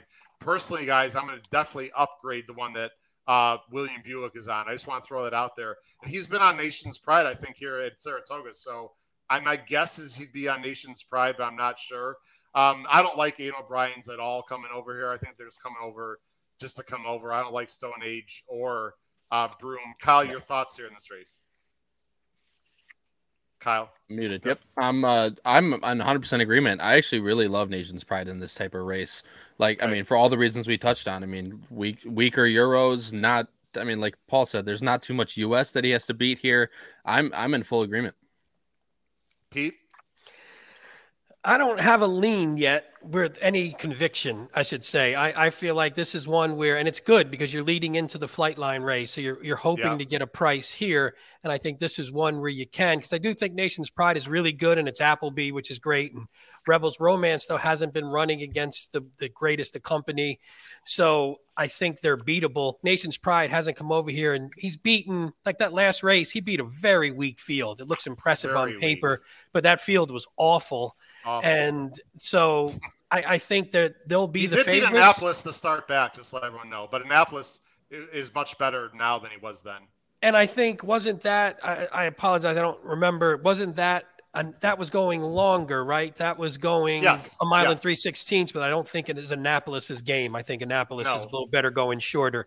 So I think that makes sense. And I mean, I think Nation's Pride's very good. It's just, I don't think he's great. So I don't think he's unbeatable. And I think this is the one where you could just get lucky and Highland Chief is good. Gold Phoenix can run from off the pace if we can get, like Bye Bye Melvin is speed, Channel Maker. Hopefully he shows some speed. Virginia Joy, I guess, won't be here, Broom but there's speed also. Broom has a little bit of speed, yeah. So if we can get a little pace up front, maybe this one just goes to hell, and we can get a bomb on here. You just have to go deep in your. I'm chuckling at Paul's Broom has speed. A little smirking back there, Paul. Listen, guys, we'll talk about this next week. Paul, the reason why I brought up the Euro, I think Euro is going to win. I agree with you, but I don't think they lay over the Americans in this, just because. There isn't a Euro that really blows me away. If Mishrif is 100% and at his best, Mishrif wins this race by 4 lengths. But Mishrif is not as good as he used to be. and 1.5 miles is not his best distance. So I don't know where I'm going to go. I guess Nation's Pride, is he Yabir 2.0? I don't. My gut feeling tells me he's not as good as Yabir was last year, but maybe he doesn't have to be Pete, Paul, and Kyle. I don't know. I don't have a strong feel either. I got to do some more deep diving. I'm fascinated to see what Davy Lane says.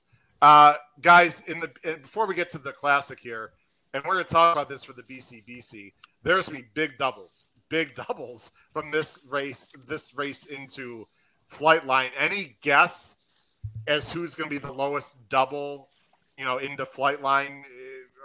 I guess you could say it's the post time favorite, but I mean, who is going to be the post time favorite in the turf?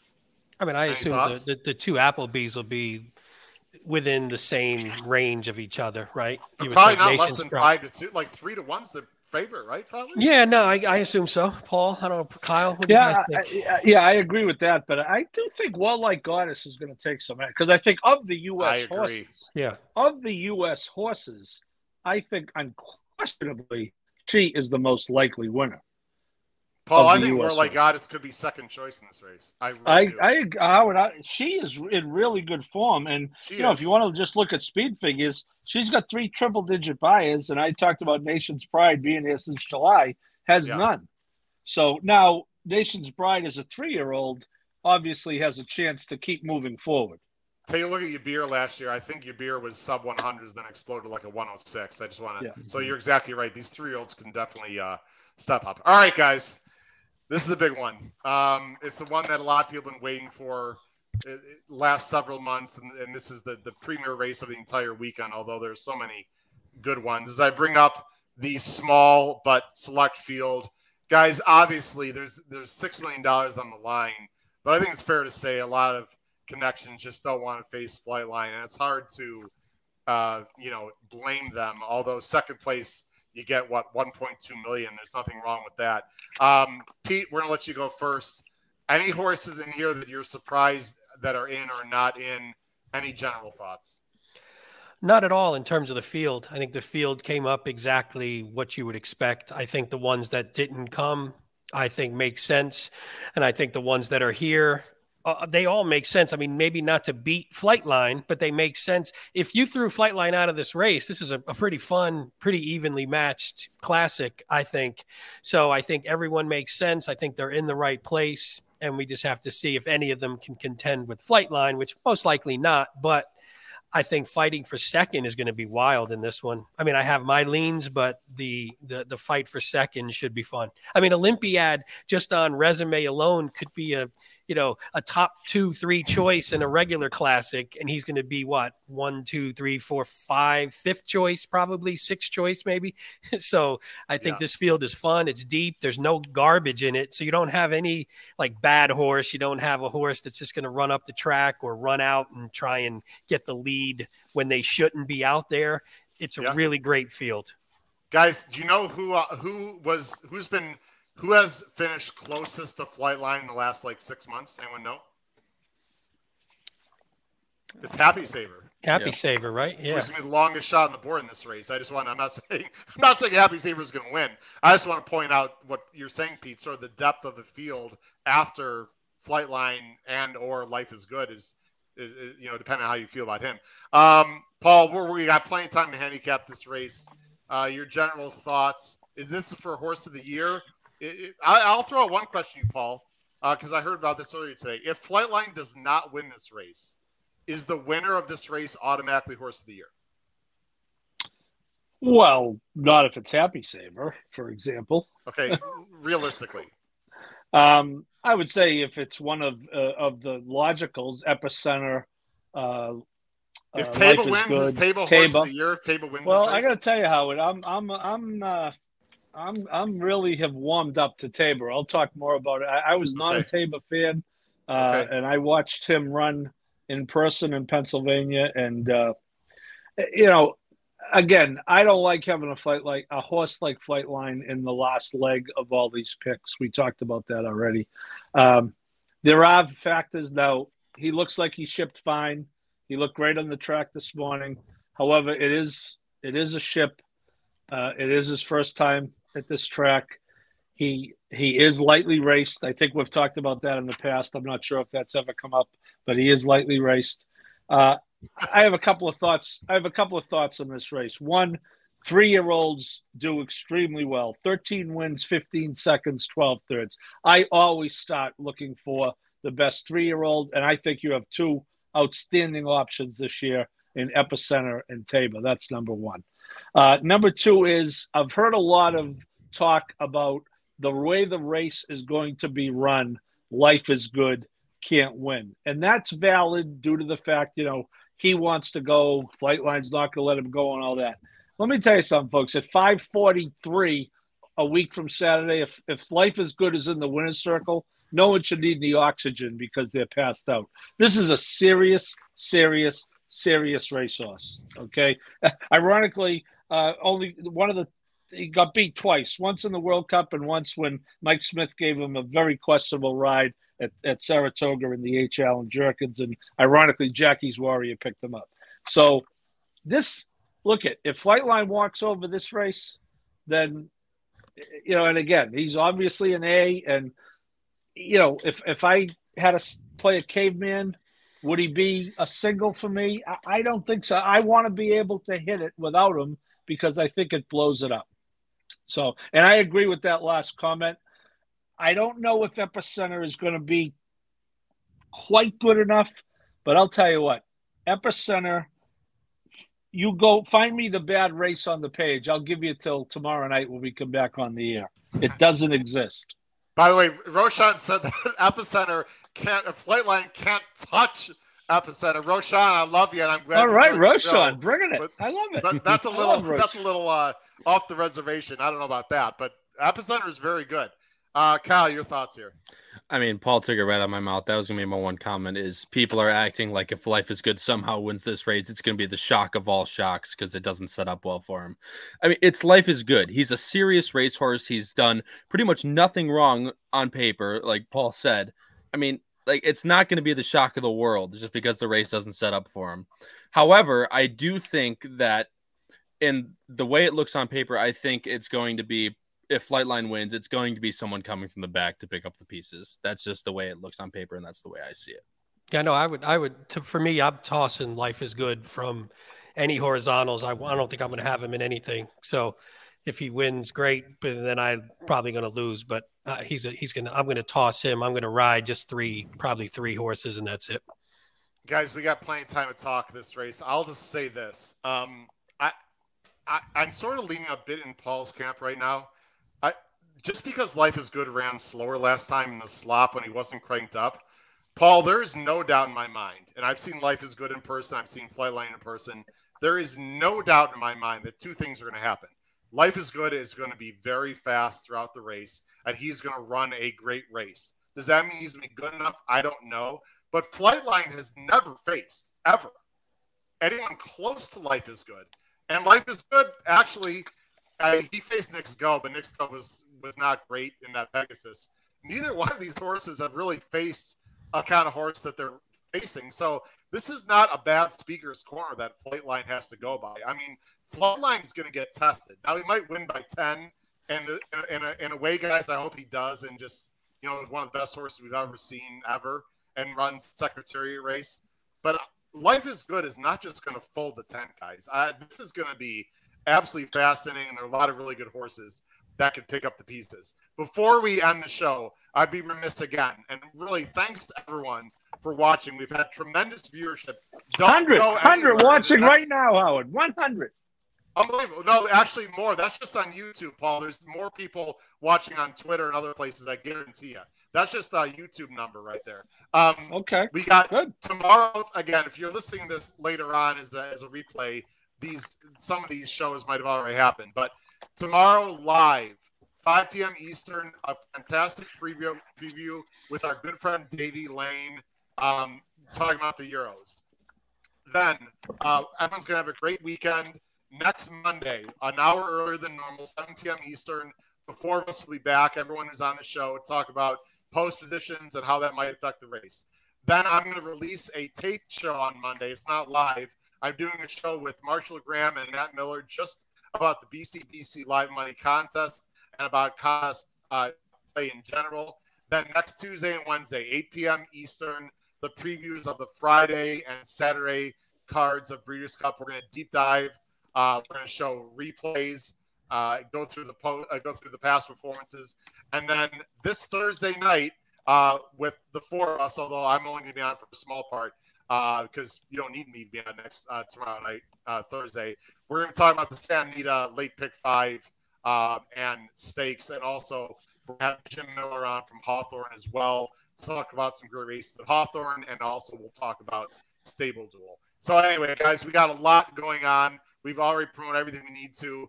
I really appreciate all you guys on. Anyone have a quick thought before we wrap about today's or anything else coming up this week? No, sleep is overrated. I agree. Listen, it's been fantastic. It's been episode 196 of the HHH Racing Podcast for our wonderful co-hosts, Pete Visco, Paul Halloran, Kyle Roscoe. Thanks for watching. We look forward to seeing you over the next several days, and especially tomorrow, 5 o'clock Eastern, going in detail through the Euros with Davey Lane. Have a great night, everyone. Thanks for watching. Good night.